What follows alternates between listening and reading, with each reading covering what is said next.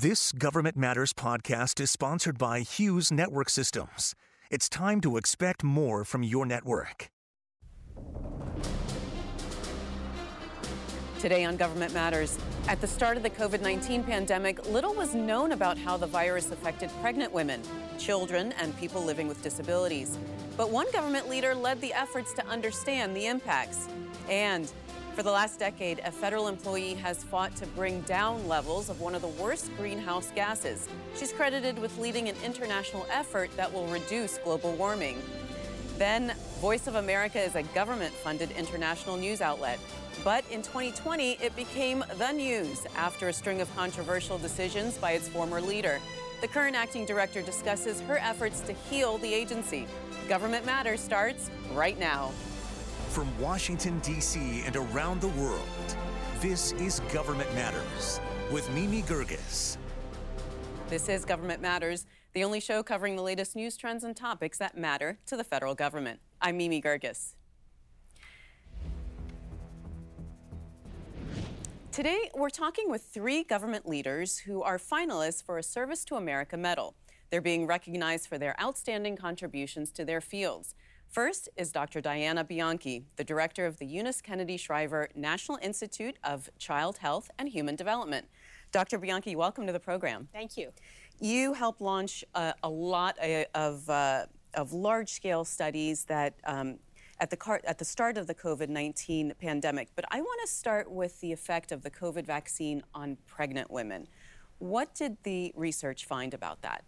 Well, bottom line is the research has shown that there are no adverse effects to pregnant women if they get vaccinated. Actually, unvaccinated women are at high risk, if they're pregnant, at high risk compared to women of the same age of going on a ventilator, having severe pregnancy complications like hemorrhage, preterm birth, and stillbirth. So our funded research has shown that getting vaccinated does help avoid these complications. But how do you do safe research on pregnant women without putting them at risk, them and their fetuses? That is an extremely important question. And in general, pregnant women are often considered last because formerly they were considered to be a vulnerable population.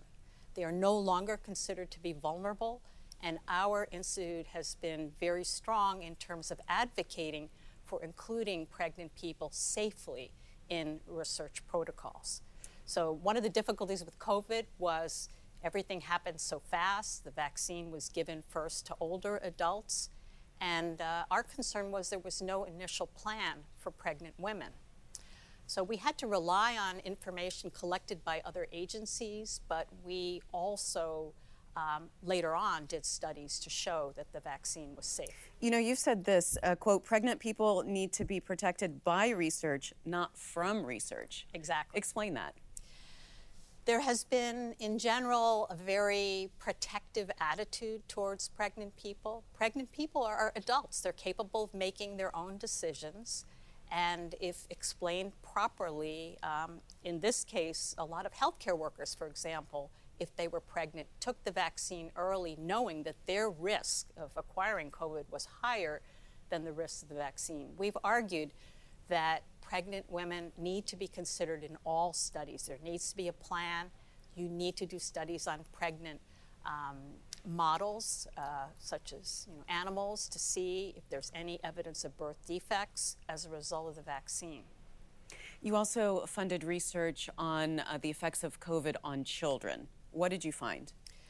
Well, COVID initially was not thought to be a problem for children. Back in the beginning of the pandemic, it was thought that children were healthy, they would recover, and it really wasn't until May of 2020 with the first reports of the multi-system inflammatory syndrome in children, or MIS-C, that we realized it could be very serious, requiring ICU admission and possibly death in children. So that really ramped up our efforts to be able to do studies to test medications that were being used in adults, such as remdesivir, on children to see if they could be treated safely. And then we funded studies to predict actually who would be at risk for developing this serious consequence called MIS-C. And we've made enormous progress, and we'll have point-of-care tests coming out in the near future to test which children are at risk for developing this complication. But right now, kids are back in school. Mostly, they're not masked. How do you feel about that? Well, our studies have shown that masks are effective. The children who need to look at lips, for example, for lip reading can still learn with masks on. Children have learned to interpret facial expressions from above the mask. Our studies have shown conclusively that masks do work. However, we recognize that in some communities that is not the choice. But our research was aimed at getting children back to school as soon as possible, because children have suffered by not being in school. And whether it's not receiving services that they might need, or lunches or breakfasts or exercise or psychological services, the children are so much a part of the puzzle of America, and they need to be in school so that the parents can go back to work as well. So we initially focus on getting children back to school safely, looking at different mitigation strategies, masking, hand washing, social distancing, et cetera, and now keeping them in school safely, because we know that children need to be in school and they want to be in school.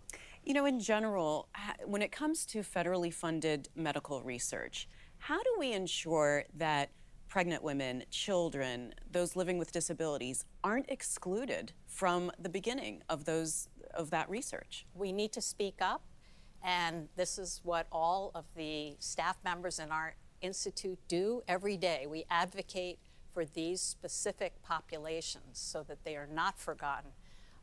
They are very, very important for the future of America. All right. Well, Dr. Bianchi, appreciate all your efforts, and thank you so much for being on the program. Thank you so much for having me. Coming up later on Government Matters, Voice of America's acting director. But first, hydrofluorocarbons are one of the most common greenhouse gases. Up next, an EPA leader got over 100 countries to agree to cut their consumption and slow the effects of climate change. We'll be right back.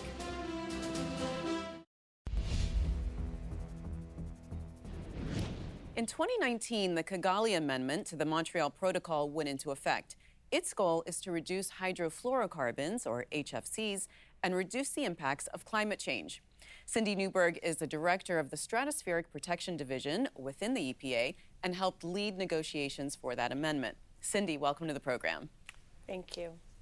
So first, explain what HFCs are and why are they so bad for the environment? Sure. Hydrofluorocarbons, or HFCs, actually are quite important to society. They provide cooling and air conditioning systems. They propel aerosols. They're used in foam products. But they're also global warming gases. They have high global warming potential. So compared to something like carbon dioxide, which we always think of, HFCs have global warming potentials that are hundreds to thousands of times more potent. And so while they're helpful in running our air conditioning systems, we also want to make sure that they're not emitted to the atmosphere and that they're properly taken care of. So are there other substances that can be used instead of HFCs that can do those same beneficial things?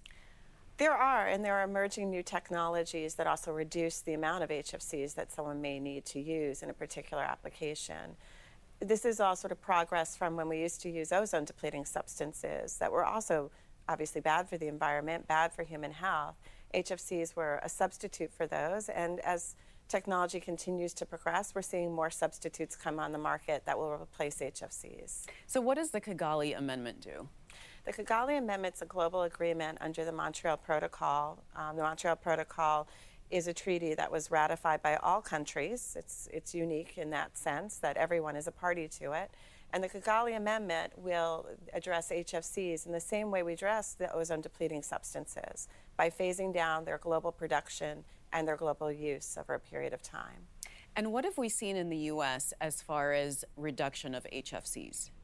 We're beginning to see HFCs be reduced in terms of how they're being used and managed. Under the American Innovation and Manufacturing Act, our domestic legislation to implement the Kigali Amendment, or to implement our domestic phase down of HFCs, we are beginning to set our baseline, which we set last year, and to take our first step. We've already reduced 10% of production and import of HFCs in the United States, And moving forward, we'll take additional steps. In 2024, we'll take another step to reduce further. And our goal is to reduce by 85%. So over 15 years, we're going to reduce by 85% our production and import of these chemicals. So the U.S. is the only country that's involved that has not ratified this amendment. Is that true? There's actually other countries that have not ratified. But why hasn't the U.S. done that? And what's going on in Congress? Well, actually, the U.S. has taken a lot of steps towards ratification. Recently, there was a vote in the Senate Foreign Relations Committee that voted the treaty out of committee. So the next step would be for the full Senate to take a vote on the floor to consider the amendment. And then after that, it would be up to the president to go ahead and give us the opportunity to join the amendment. It is a process. It takes time. It's not something that we take lightly as the U.S. government, and it needs to be considered. So I think we're moving in the right direction. We are not the only country that hasn't ratified, though there are a number of countries that have already ratified, and of course we want to be amongst those. And what difference will that make if we do get ratification? This is a global agreement, and being part of that global community that's implementing the Montreal Protocol is really important. We play an important leadership role. EPA and State Department in particular work together to ensure that we are represented and where the protocol is being discussed. And this really concerns trade and implementation and technology in the United States. Our companies, U.S. companies, have been on the forefront of developing alternatives, and we want to see those companies be successful. And so it's important for us to be part of that global community. I wanted to ask you about companies and equipment manufacturers, because typically they're not going to be too excited about the EPA coming in and saying, hey, there's more regulation for you to adhere to. So how did you work with them? How did you get buy-in? What's their reaction been? I think we're very lucky in a lot of ways. We've had a very long history of working with both the environmental groups and the industry, and both the equipment manufacturers as well as the chemical manufacturers. And so as we were thinking about how would we structure a phase down of HFCs, how would we address all of the challenges that one sees with making such huge changes in how chemicals are used, we had a lot of contact and a lot of constant discussion with folks, bringing them in, stakeholder meetings, an open dialogue, and making sure that we are cognizant of where their challenges are. What can be done, also what can't be done? What are the ways we can address those, and how do we work together as the government, with industry, with environmental groups, and really with the public generally, to make sure that what we are achieving, what we're trying to achieve by phasing down HFCs, is done so in a way in which everybody has buy-in. And we've been really very fortunate to have a good group of industry to work with who are positive, who want to see us succeed, all of us succeed. You've been at the EPA for like 3 decades. So what were some of the initiatives that you worked on early in your career that you feel prepared you for leading these negotiations on the Kigali Amendment? Yeah, I really appreciate that question. When I joined EPA, it was right after Congress had passed the 1990 Clean Air Act amendments. And so we were just starting our work in a lot of areas, and for me in particular, on ozone layer protection.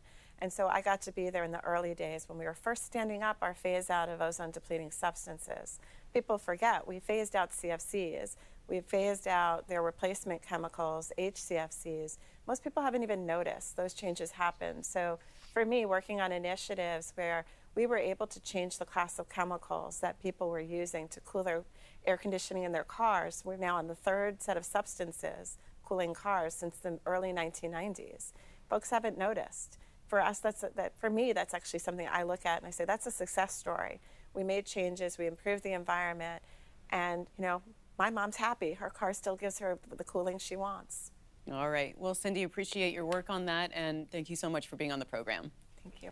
The federal government funds a news outlet that broadcasts to dozens of countries. Just ahead on Government Matters, the leader of Voice of America on the challenges the organization faces from the inside out. We'll be right back.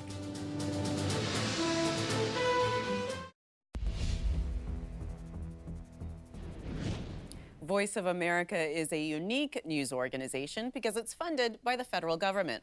Yolanda Lopez is VOA's acting director. Yolanda, welcome to the program. Thank you for having me. First, tell me about the mission of VOA.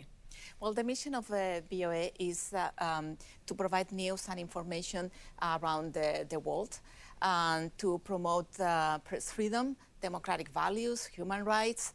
And our mission, it is, again, around the world, so we cater to an international audience. So that is why probably here inside the United States, a lot of people don't know about Voice of America, but make no mistake, we are very famous and popular around the world. So you've talked about the idea of, quote, public service journalism. What does that mean?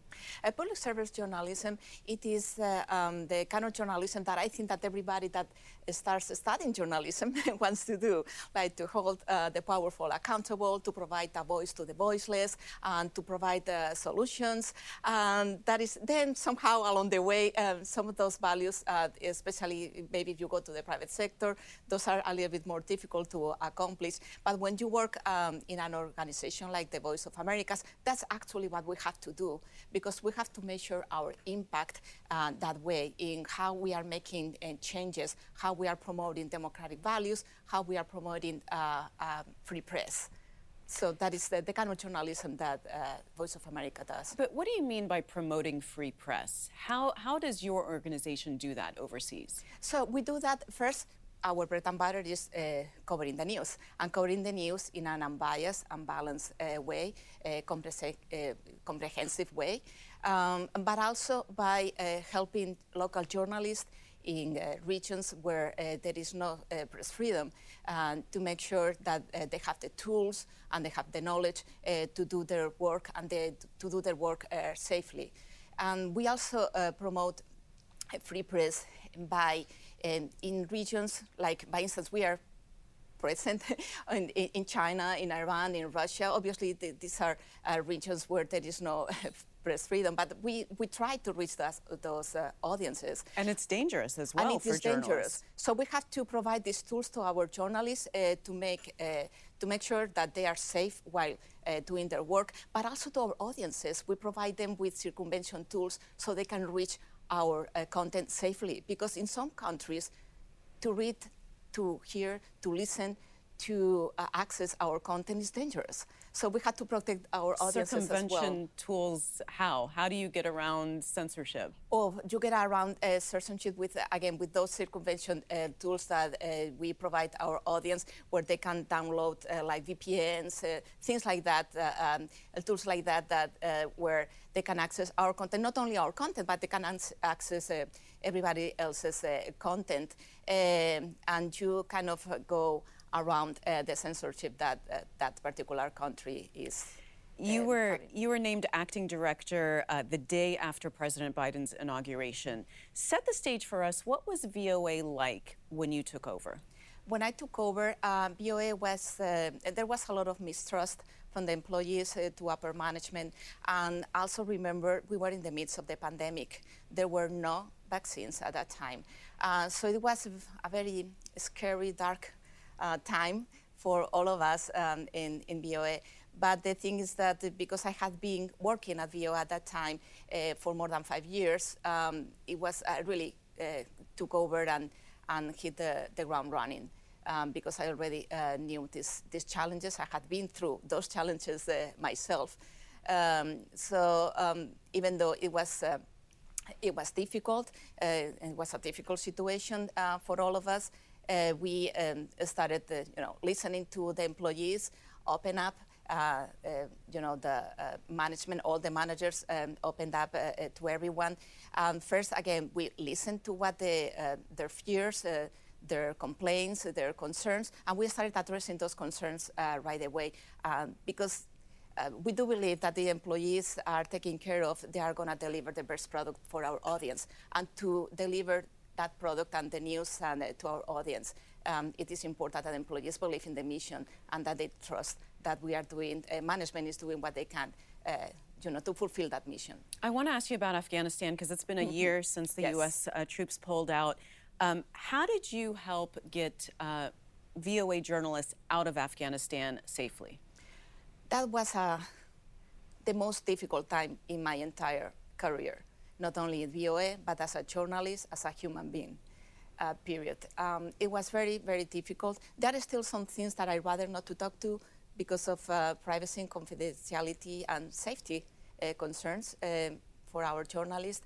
But it was very difficult. It took us a lot of time. It took us a lot of knocking on doors and making a lot of phone calls. And we did manage to evacuate because it wasn't just about the journalists, it's also about their families. Because you can evacuate journalists, but if the family continues to be there and the Taliban knows, that can be challenging for them. So again, without going into details, it was difficult. We have the help of a lot of people, not only governments, but also NGOs and other news organizations. Like the silver lining of all of it is like the BBC, Deutsche Welle, Voice of America. We worked together on making sure that we were offering this help and to evacuate people. And not only our journalists, if we could also help other journalists, not only from Voice of America, but also from other institutions, we will help. So there was a lot of collaboration just to make sure that everybody was leaving the country safely. And we're just about out of time, but I wanted to ask you just very quickly about Ukraine and how you're getting news into Ukraine and into Russia. Well, into Ukraine, we are getting news, okay. We have our affiliates, we have our own satellite there. Our news are not blocked. But in Russia, in Russia, again, with circumvention tools, it is great because now with circumvention tools, we are seeing our traffic or our digital traffic going up just because people are so hungry to access news and information that is reliable. Yolanda, thank you so much for being on the program. Thank you, Mina, for having me. If you miss an episode of Government Matters, it's on our website at govmatters.tv. And tell us what you thought about today's program. Send us your comments on LinkedIn. You can follow us at Government Matters Media. That's the latest from Washington. Join me weeknights at 8 and 10:30 on WJLA 24/7 News and Sunday mornings at 10:30 on 7 News to stay plugged in on issues that matter to the federal government. Thanks for watching. I'm Mimi Gerges. Stay tuned for an interview with our podcast sponsor, Hughes Network Systems. I'm here with Tony Bardo, Assistant Vice President for Government Solutions at Hughes. Tony, welcome. Can you start by just telling me what Hughes does for the federal government? What we do is provide connections. We connect the dots, meaning we use a number of various technologies to connect federal agencies, their locations, their people, in ways that are not traditional, meaning that the connections that formed the government networks as we know them today and as we've known them for a lot of years have been through dedicated facilities, dedicated network facilities. We have been taking this different approach to connecting all of our customers through the use of broadband, originally satellite broadband, but now managed networks and managed broadband services that include cable, include DSL, include wireless, include traditional fiber, and satellite, of course. Well, tell me about the HughesNet Gen 5, because that's the largest high-speed satellite internet service. It is. It's a very exciting service. We launched it back in 2016, and even an earlier version of it, which was known as Gen 4, that are called high-throughput satellites. And these are satellite services that took satellite connectivity and speed and capability and capacity to a whole nother level. This is a service that we sell to our consumers. We sell it in a more robust fashion to our industry partners and customers, as well as the government. Well, tell me what you're doing for the federal government with relationship to artificial intelligence and machine learning. We use our artificial intelligence capabilities to drive innovation with respect to customer care, customer delivery, the use of understanding what our partners are capable of supplying in terms of broadband services. And we use them to sort of understand in a proactive way, in a speedy way, what could be predictive behavior of the network, and use that predictive behavior to monitor the networks and monitor the network services. It takes sort of the guesswork out of it because we use the artificial intelligence to give us more information than we would be able to get manually. And I understand, Tony, that you're also working on critical network backup and emergency connectivity for first responders. Obviously, that's going to be more and more of an issue. Can you tell me a little bit about what Hughes does in that arena? Well, we've had a great deal of success in this area, and we've been pleased and honored to serve particularly the FEMA community and the emergency response community with rapid deployment of satellite technologies, where all of a sudden those technologies, because of a disaster, are no longer capable of connecting people. For instance, in Puerto Rico a few years ago during the hurricanes, we deployed hundreds of satellite services throughout the island, both commercially and in support of FEMA's efforts. And in the absence of terrestrial ground infrastructure that was working, satellite was really critical. All right. Well, Tony, thank you so much. Nice chatting with you. Thank you, Mimi. Nice chatting with you. Thanks for listening. Our daily show is produced by Catherine Roloff. Our managing director is Jerry Foley. Christy Marriott leads our technical crew. Our web editor is Beatrix Haddon. Visit govmatters.tv for articles, videos, and more. Government Matters is recorded at WJLA-TV in Washington, D.C. Copyright Sinclair Broadcast Group.